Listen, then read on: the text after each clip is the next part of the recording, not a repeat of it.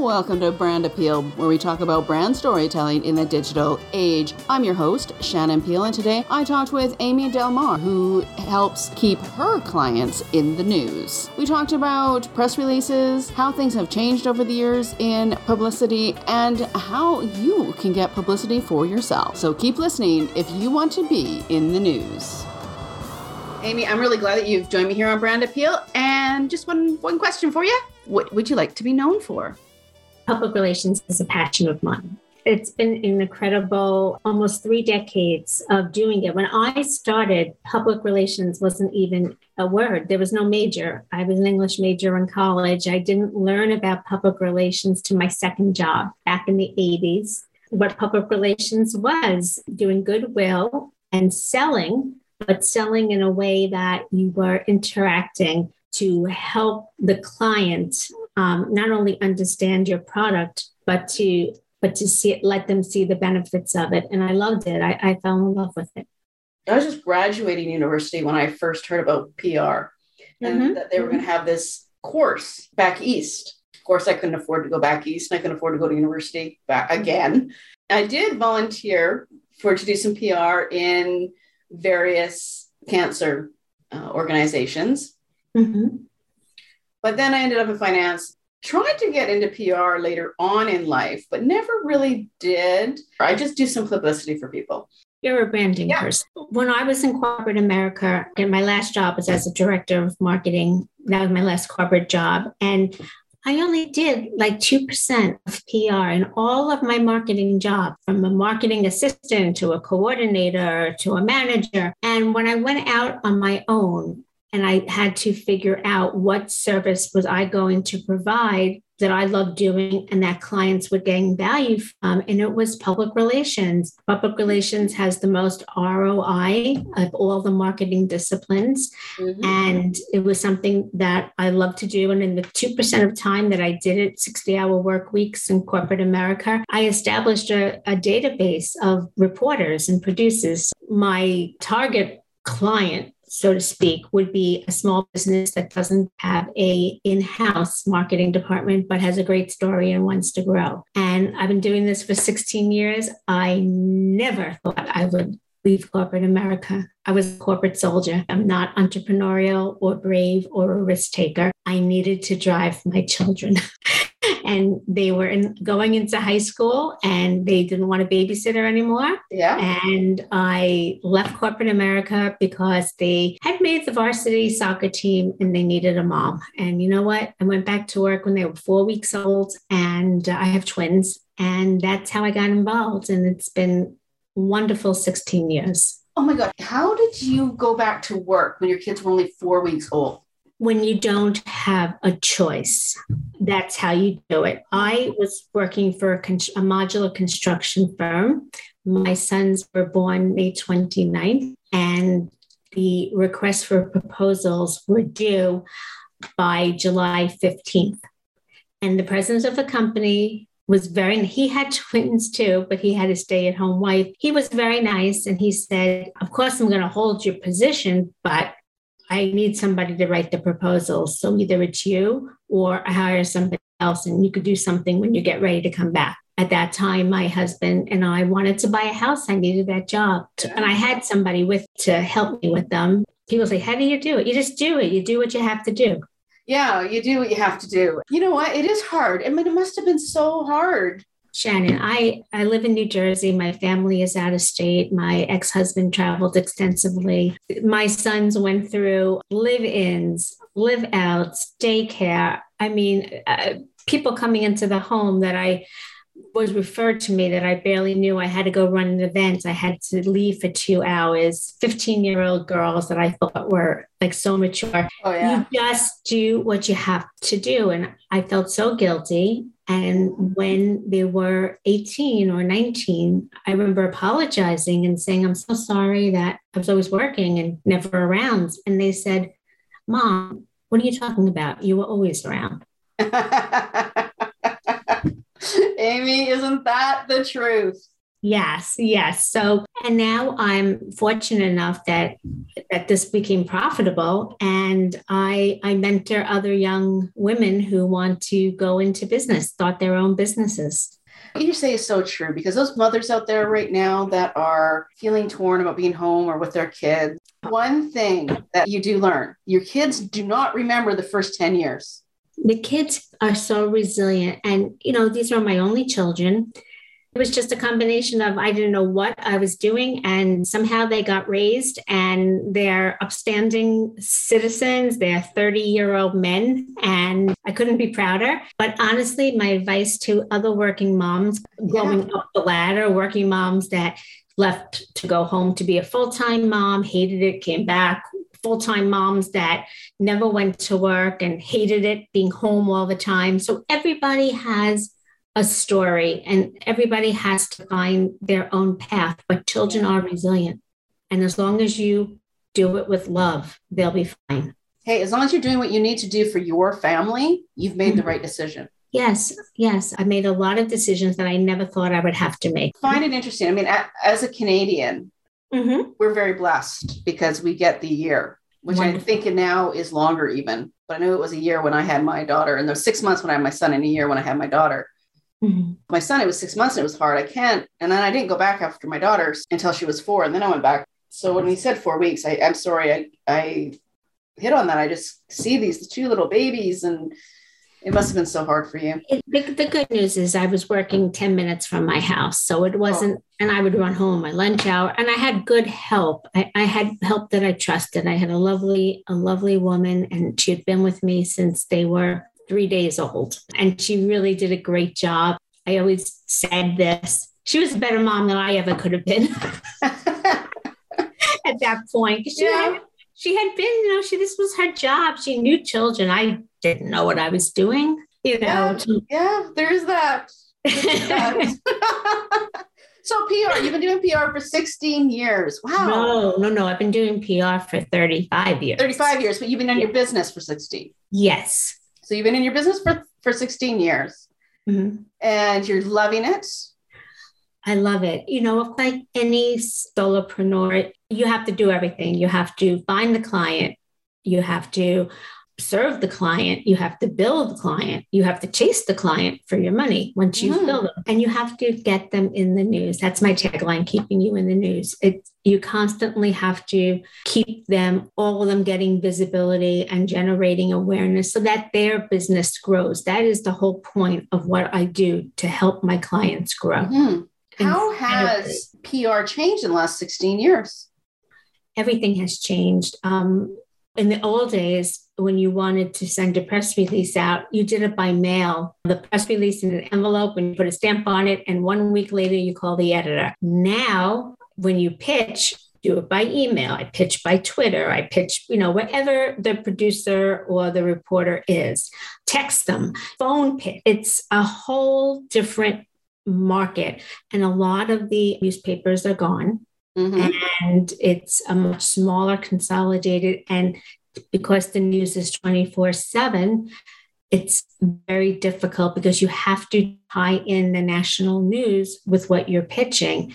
And right now, and been for a long time now, what we're pitching with what the national news has not been very positive. Right. You kind of have to take something and, so there's COVID.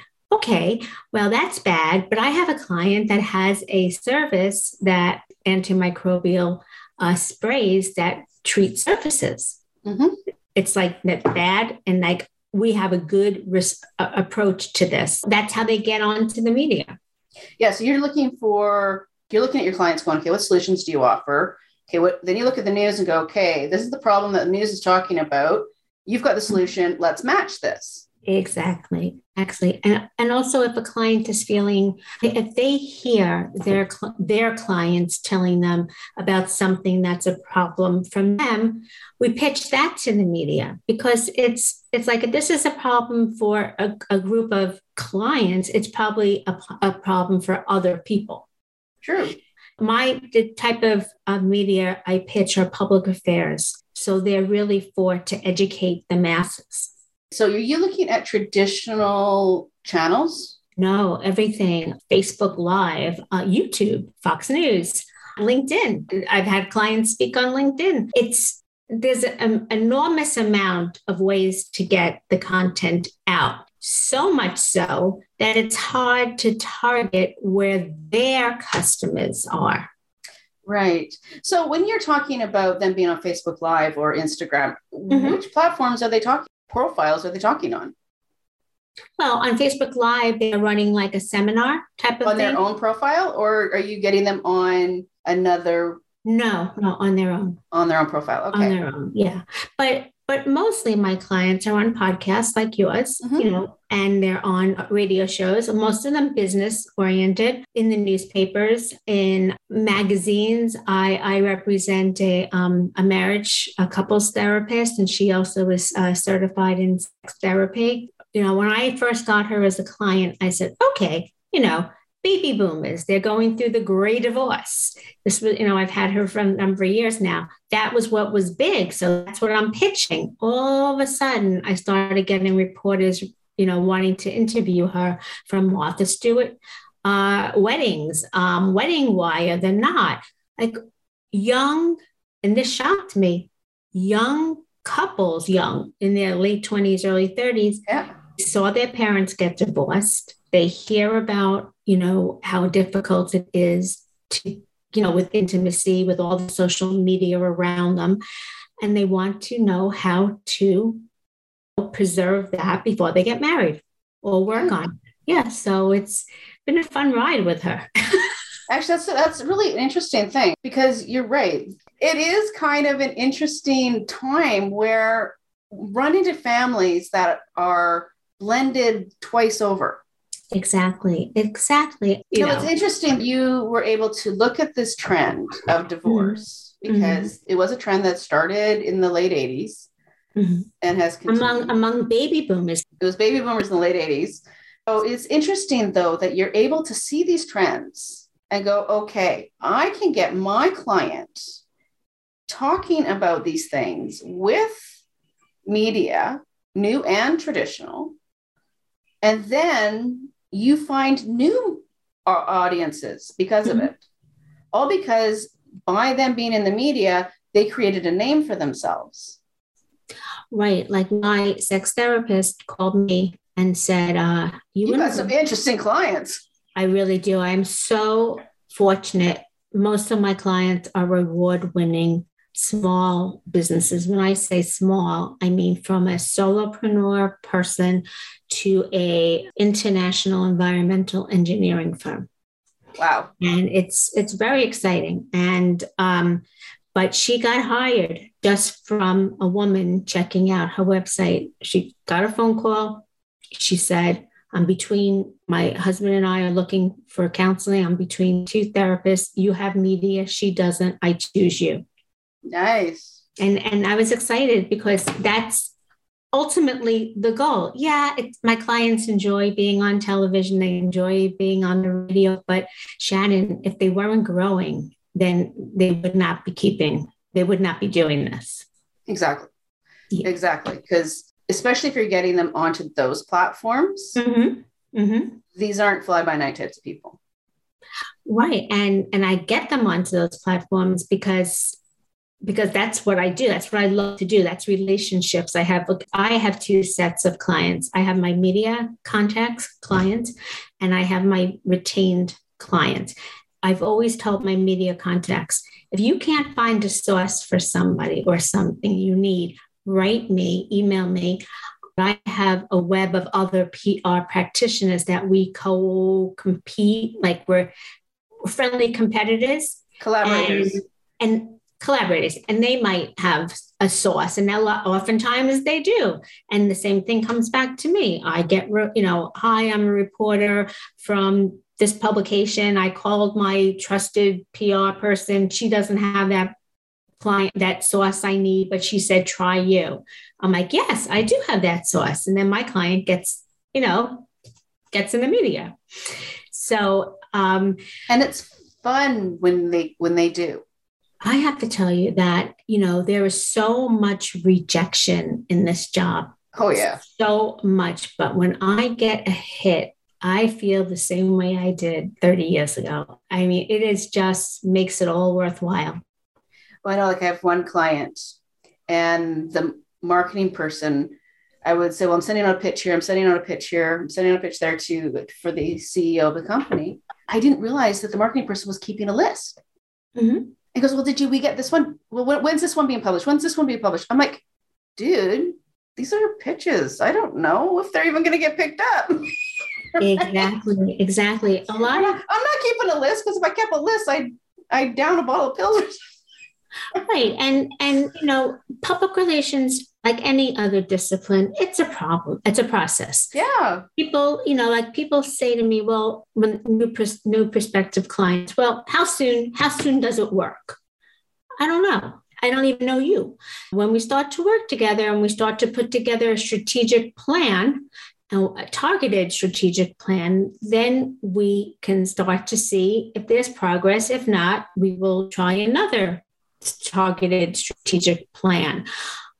And it's worked. It's worked. I can't tell them, oh, you're going to be on Forbes in 3 weeks from Tuesday. But when the publicity happens, it just opens up. Can't they be on Forbes if they pay Forbes $1,000? They could, but that's not earned media. I only do earned media for my clients. No, I don't agree with paying Forbes $1,000. I'm just saying that I think that degrades their brand. Well, a lot of my job is explaining to my clients the difference between advertising and public relations. And I say, advertising is what you pay for. Publicity is what you pray for. Mm-hmm. And, I get an article in a magazine, and within, 30 seconds, the ad person's on the phone.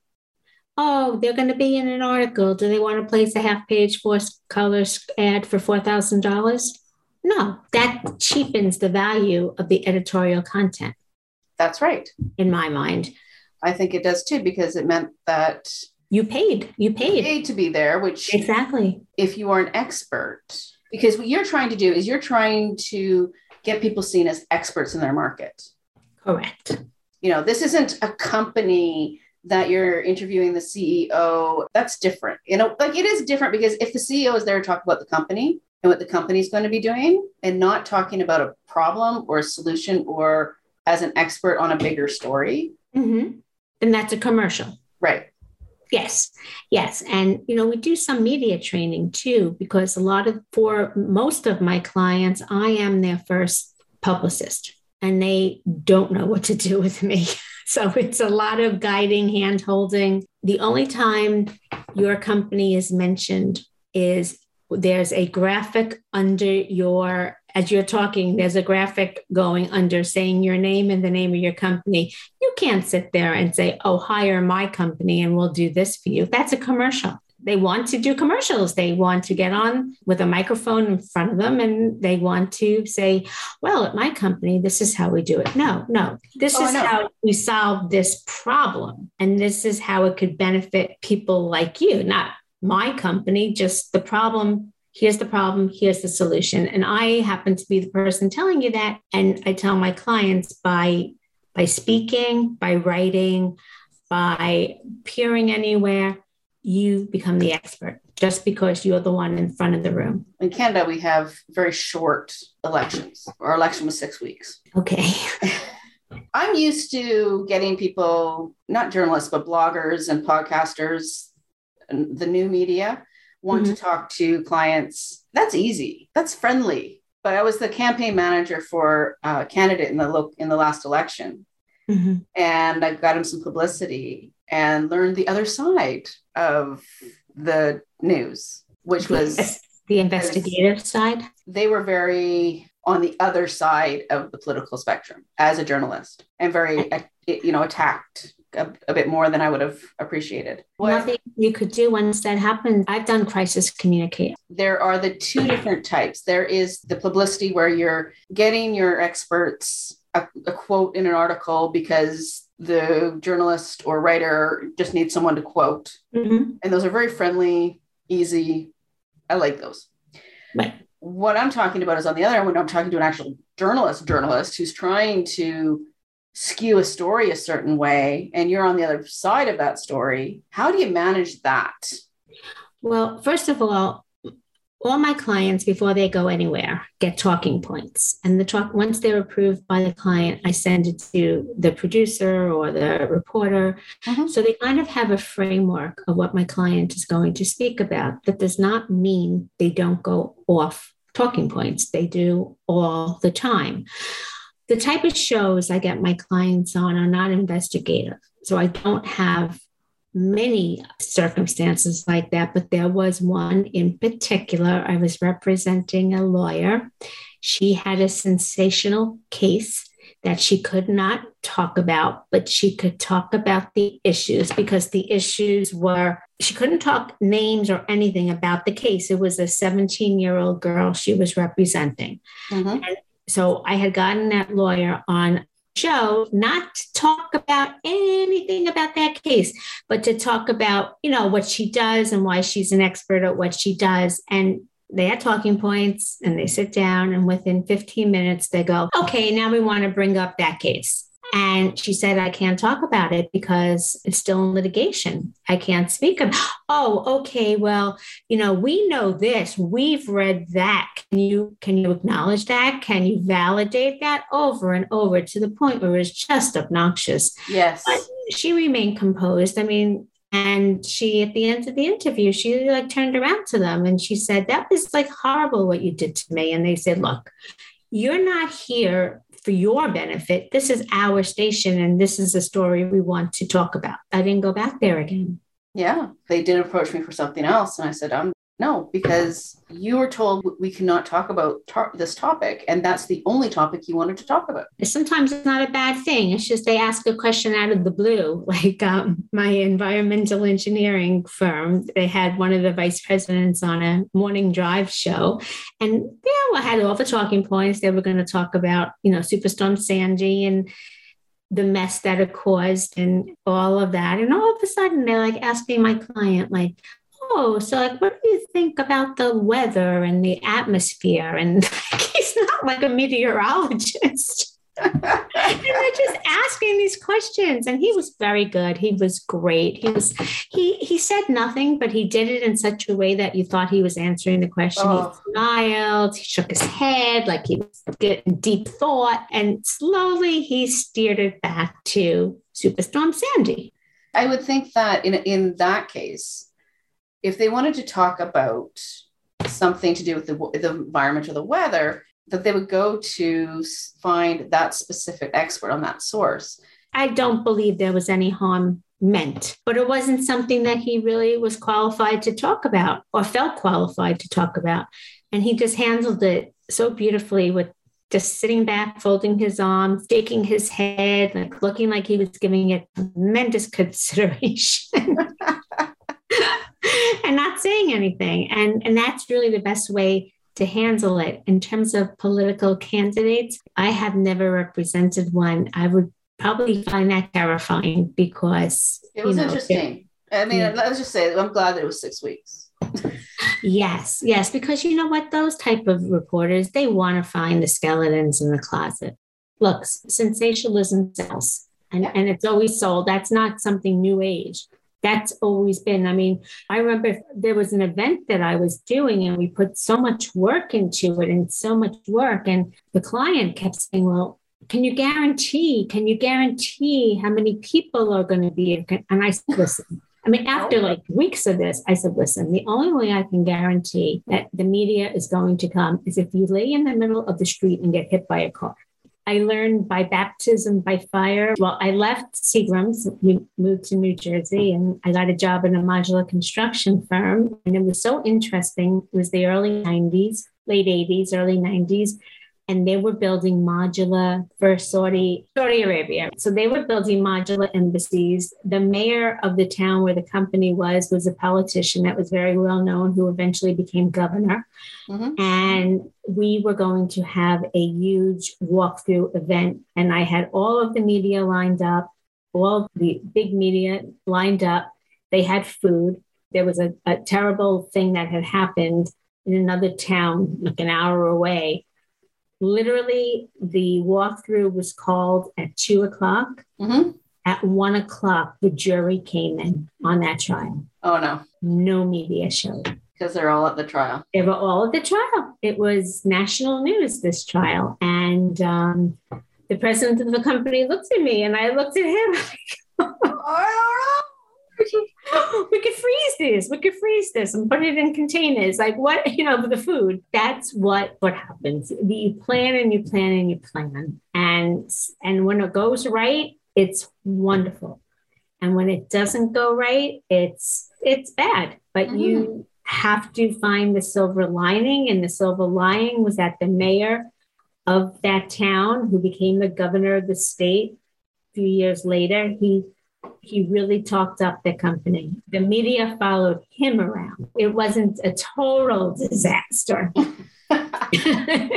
You got the payment later on. I remember another publicist that I have collaborated with. They were talking about some kind of airplane thing and flying an airplane. And she said, well, that's what public relations is. You're like flying blind. You're trying to navigate the territory. You're flying blind. And that stayed with me because sometimes that's what it feels like, though you always try to be strategic and targeted. Sometimes you feel like, okay, we're going to do this and we're going to build it and the media will come. And sometimes they do. And sometimes jury comes in. And sometimes the jury comes in and what are you going to do? What are you going to do when that happens? You get your client on CNBC and the reporter gets sick and the episode is canceled after she had her hair blown out. I mean, I have 35 years of these stories. We get to CNBC, she had her hair blown out, and we get there and they tell us the reporter's ill and they don't have a reporter to stand by because all the reporters are on site, different locations, and they have to reschedule. And she stood there dumbfounded. I said, we have to come back. She's like, I got my hair blown out. Like, okay, I know that. It looks pretty, but there's no reporting here. You have to manage so many expectations, not just the client, but you have to also manage the media because you don't want to turn around to CNBC and say, well, I'm angry. That's ridiculous. I'm not going to stand for that. Get a reporter here now. Can't do that. No, you can't do that. You have to be flexible and you have to go with, right. You have to understand some things are unforeseen. Correct. Most things are unforeseen. Yeah. So you plan and you try to see every side, what could possibly go wrong. And as my mother told me when I was 10 years old, stop worrying because what's going to go wrong is something you could not even think of. Wow. And what great advice. That has served me for half a century. That's good advice. Amazing advice. That's great advice. It's great advice because we do the best I can. I feel very grateful and very fortunate that my clients have stayed with me. Most of them since I went out on since I started. Publicity has been phenomenal because they're interesting, not because I'm so great at all, because they're interesting and they have good stories and they want to help. They want to share their knowledge and they're genuine and authentic. Really curious about the tone and professionalism and differences between those journalists that are professional journalists or trained and went to school and got hired on by news. And those of us who plug in a microphone and say, hey, come talk to us. We're, new media. Well, what's the different approaches that you take to both sides? I don't think that it's because somebody's been trained. I mean, professional journalists that have gone to school and have a degree in journalism, they're mostly writers. I find that the people that are new to this, I find that as long as they're nice and pleasant, the experience is positive. I don't think there's any strategies that they're not doing that the professionally trained people. I mean, look, there's a radio host in New Jersey that he's in the Broadcast Hall of Fame. Wow. He's amazing. You just listen to him talk on the radio and you can hear how great he is. There's no holes. There's no pauses. When a guest doesn't show up, you don't even know. He fills in. I mean, I guess that just comes with experience. Yes, he's a pro. But when it comes to where you want to focus your energies for your clients, do you have a strategy for that and where you put them and where you position them? Yes. Absolutely. I position them, first of all, so that their clients can hear what they're doing. And sometimes their clients are just larger firms that do the same thing, but they are good referral sources. We do a lot of business shows. We do a lot of consumer type of shows, especially in accounting when it's such a dry, boring topic. I get my clients, my accountants to talk about, well, what do you want to do if you want to buy a boat, but you're retiring? What do you do? And we do this strategy, we do this chart. Just gives information, but not in a boring, dried, like, okay, well, we're going to go on QuickBooks now and figure something out. Relate it to what somebody can relate to. You train them, give them not the words, but the framework. Right. In order to tell the story. Right. To tell the story and to fit it into what the outlet is talking about, and the outlets that are constantly searching for new outlets, constantly searching, because there are so many, some go out of business, some new ones start. It's like a restaurant that you can't go back twice. And part of my job is to be up to date with who is where. Where is that? Now, this particular host retired 3 years ago, and I had worked with him for almost 20 years. And I'm just fiddling around a couple of weeks ago on Google, and I found him at another radio station. Oh, and stay away. I wrote to him, and he said, yeah, I was bored. I came back from it. I said, but you didn't tell me. He goes, I knew you'd find me eventually. For the audience, public relations is a lot of research. You have to research what your client does. You have to research what the media does, and you have to research what's happening nationally. So there's a lot of moving parts. I try to get my clients on outlets that will benefit them. Mm-hmm. At the same time, give good sound knowledge to the listeners, the viewers, the readers, whatever it is. Yeah, because it's about the story. It's about them telling their piece of the story. Correct. And not just giving a sales pitch. No sales pitches. They all know that. This is non-proprietary. They cannot make it a sales pitch at all. Once they understand that, then we understand it. Once they understand it, then it's no longer a problem. But when you get a new client and they're like, well, can I just say this? Well, can I just tell them my name and my email and my phone number? No, you cannot. You can say you could say what your service is and how it benefits the audience. You cannot sit there and give your contact information until you're asked for it. That's what Google's for. Well, at the end of my talking points, I always say, this has been a great interview. How can my listeners find you, or how can my viewers find you? And that when my client can say, I'm all the contact information out there. If the person doesn't, then they can't. And that's the end. And they have their name, usually on a graphic. Most of the time they give them a chance to say who they are, how they can be found. So what kind of opportunities are they looking for when they come to you? Because why do they want to be in the media? Is it just because they want clients, or are they looking for something else? Most don't have in-house marketing, which means that they don't really have anybody focused on generating awareness of them, because they're small and because they're focused on their core competencies and they don't have time to get the word out about them. They want me and people services like this because they know that's what we do. We will come in there and we will kind of drill down to the essence of what they do, why it's important, what's newsworthy about it, and take it and run with it. Get them talking, get them writing. And even though they don't want to be bothered most of the time, yeah, I'll do that interview, but I'm not free till Thursday. Well, the producer has a spot tomorrow at 10. Should I confirm it? Okay. So.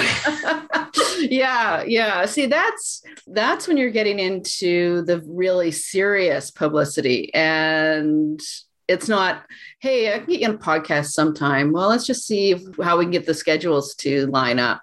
You're talking to people who have specific deadlines. Mm-hmm. Sometimes those deadlines are like yesterday. Most times, I'm on Harrow, help a reporter out. Oh yeah. Do you know what that is? Oh yeah, no, I get a lot of my publicity that way. I'm also on Profnet through PR Newswire, which is the paid version of Harrow. So I get a higher level of queries. Like I get the Wall Street Journal on Harrow. I get like Scary Mommy, which is what I'm saying. You get me. I mean, my site, right. I can be a source, but as a journalist, my site doesn't have enough traffic. Well, according to Google, I get 1.6 thousand a month. Wow. But that's not enough. I need now, because they've switched from Alexa to another site, I need 5,000 a month. Then I have to get less than 1 million on that site, whatever that is. So it's a lot of pressure. It's a lot of pressure. Yeah. I mean, it takes a lot just for me to get 1,000 people to my site every month, or 1.6 thousand. I can't imagine. I can't imagine how you generate that. How do you attract visitors to your site? The thing is I wasn't getting that many back in November. I was getting like 200, 300 a month if I was lucky. Mm-hmm. And then I got serious about my SEO. I got serious about my email marketing. I got serious about my social media. And in 3 months, here I am. That's wonderful. That's wonderful. And that's really what, the social media, it's really what's propelling everything. I mean, actually, the funny thing is I get most of my traffic from my backlinks. Like I'll put in a backlink to something like iScoop. Well, Podmatch has been really great lately for getting me traffic. So all of these different backlink sites that I was able to find have gotten me traffic. It's interesting. It's really interesting. And it's just a combination of traffic. And then again, I mean, Google was sending me 1 or 2 people a day, and now they're sending me 5 to 8 people a day. That's good. So it's just going to keep on increasing as I keep on increasing my domain. Well, not my domain authority, because as we know, that's a third party, but I continue to grow my website and focus on the SEO as well as everything else. I just decided to do what I do for clients. I decided to do for myself. Well, I mean, Shannon, I totally understand that. I do publicity for myself. If I do something, if I'm quoted somewhere or like on your show, I will do a press release. But press releases have changed. Like how you write a press release has changed. Press releases for me are wonderful because it allows me opportunity to get the word out. And I always combine it with social. So it goes out both ways. Mm-hmm. So it kind of gets more visibility than it ever did before. Right. And I know it's getting visibility because I have people liking it and sharing it. When you did a press release before new media, like back into a newspaper and stuff, and when there was editors and... Oh my God, that was different. Yeah. That more was people. Different.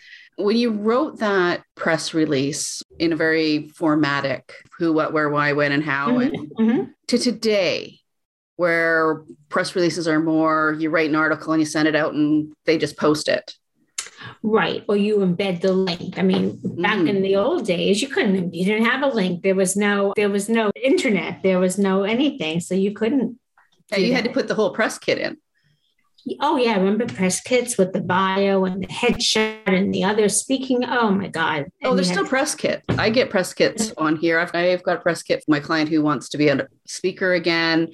I'm trying to build up press for another client so that I can make him a press release. It's different. You're not having to print it out. The only press kits that I'm seeing are digital press kits. Right. Yeah. I'm not seeing the ones the ones I used to do with the 2-pocket folder, the information. I'm seeing digital portfolio type of press kits. Right. They're different. They still exist, but they're different. They still give the same information, just in a different way. And a shareable, everything now is shareable. I think that's the biggest difference. And it's good. It's good in a way. I mean, it's sad to me that all these newspapers have gone under because I used to you could send the same press release to 5 different editors and get 5 different pickups. And now there's like one cranky person sitting in the central office and that company owns like 5 weekly papers. and may or may not get in there. He's not going to put it in all 5 of the papers. But the other thing too, wasn't it that they just kind of took the press release and quoted from it and took information from it? And now it's almost like you have to do the work, like write the article that they'll just post. Sometimes they post it without changing it. Sometimes they just take a part of it. Yeah. Most times they just take the clip. Okay. So they still write a full article and are just taking little pieces. It's not like mostly, but there's no more full articles anywhere because there's no space. Everything is so short. So they're not going to take your whole press release anymore and post it. They'll take what they're interested in, and maybe you get a little headline like New Jersey man on podcast, and then they have John Smith was on Brands Appeal podcast. Here's what he said. And they put the link in. I don't typically do traditional press releases, especially when it's a business. But my friend opened up a cannabis store in her hometown. And it was kind of a big deal. It was kind of a different thing because they were the only locally owned and operated. They were the only women run, and they were Indigenous owned. So they checked off the woman, they checked off the Indigenous, and they checked off the local, and they checked off the cannabis. Right. So I thought, yeah, this is going to be a good one. This one's probably going to be one that they're going to run with. So I just wrote up kind of an article piece, and 2 people picked it up and published it, and they just published it. They didn't ask, they didn't call you. They didn't change it. They didn't. But they didn't want to speak to the client, like to get further information, maybe interview them. They didn't want to do that. There was 2 other ones that did want to talk to them. Okay. And but that was because it was a radio station. They wanted to get them on the radio station. They didn't change the copy. They changed the headline, and that got them into a little hot water. But other than that, actually the hot water was really great because it caused confrontation. And that's always good. As long as you didn't do anything wrong. No. They just removed the only locally owned and operated women run part. Oh. And the other cannabis store got really mad because it said the only cannabis store. Right. Oh, yeah. You don't take out the one differentiator, why they're different than anybody else. Well, there's 3 differentiators, but yeah. Yeah. Let's leave them all out and just say woman owns cannabis store, or person owns cannabis store. Yeah. It was just funny. It was just kind of funny because he overreacted, but it was great because he blew it up in a small town.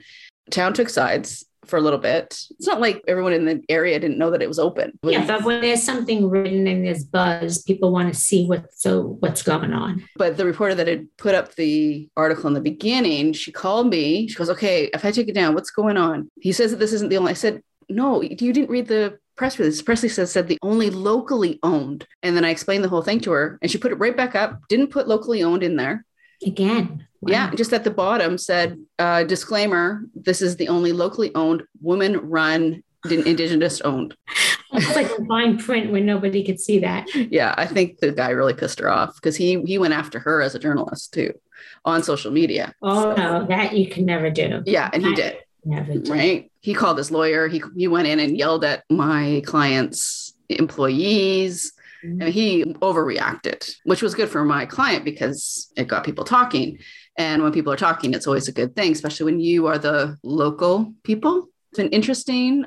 You're talking about something that I absolutely love. It's interesting talking to someone who has been there, who has done that, who knows the ins and outs and has all those great stories. It's all about how to tell a story, how to spin a story, how to create that hook at the beginning to make people interested. Right. You have to find what that story is about and just think what is the essence of it that's going to grab somebody right away. Exactly. Yeah. But thank you so much, Amy. And where can people find you? Because I am sure that a bunch of people are going, I want to get in on this. Well, I can be reached at Amy Delman, P as in Peter, R as in Robert, at Verizon.net or 201-563-4614. AmyDelmanPR.com. Perfect. And Amy, it will be on your write-up on marketappeal.com/blog and just look for Amy's article, everything that you need to know about her and how she can help you out and get you in the news. Because I know everybody would love the chance to get some great PR because one, it gets you an audience that you don't know about. Two, when you put it up there in your social media and say, hey, I got quoted in this, you get a lot of engagement.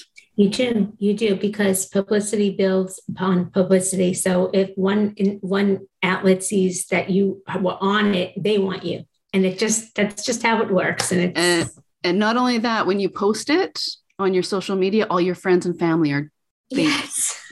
This is wonderful. Look at you. You've made the big time. Right. And that lasts for about 30 seconds. Until you do it again. Well, Shannon, thank you so much for having me. Thank you, Amy. Listener, I hope that you enjoyed this interview and learned a few things about how you can get your brand story into the news. I want to ask one favor. If you could please just give me a shout out on your social media and tag me and let me know what you like about Brand Appeal. I look forward to hearing about your experiences with this podcast. And don't forget, Market Appeal membership is free at marketappeal.com. And you are more than welcome to drop into the community and share your ideas, ask your questions, and let me know who I should be talking with on Brand Appeal, brand storytelling in the digital age. Peel out.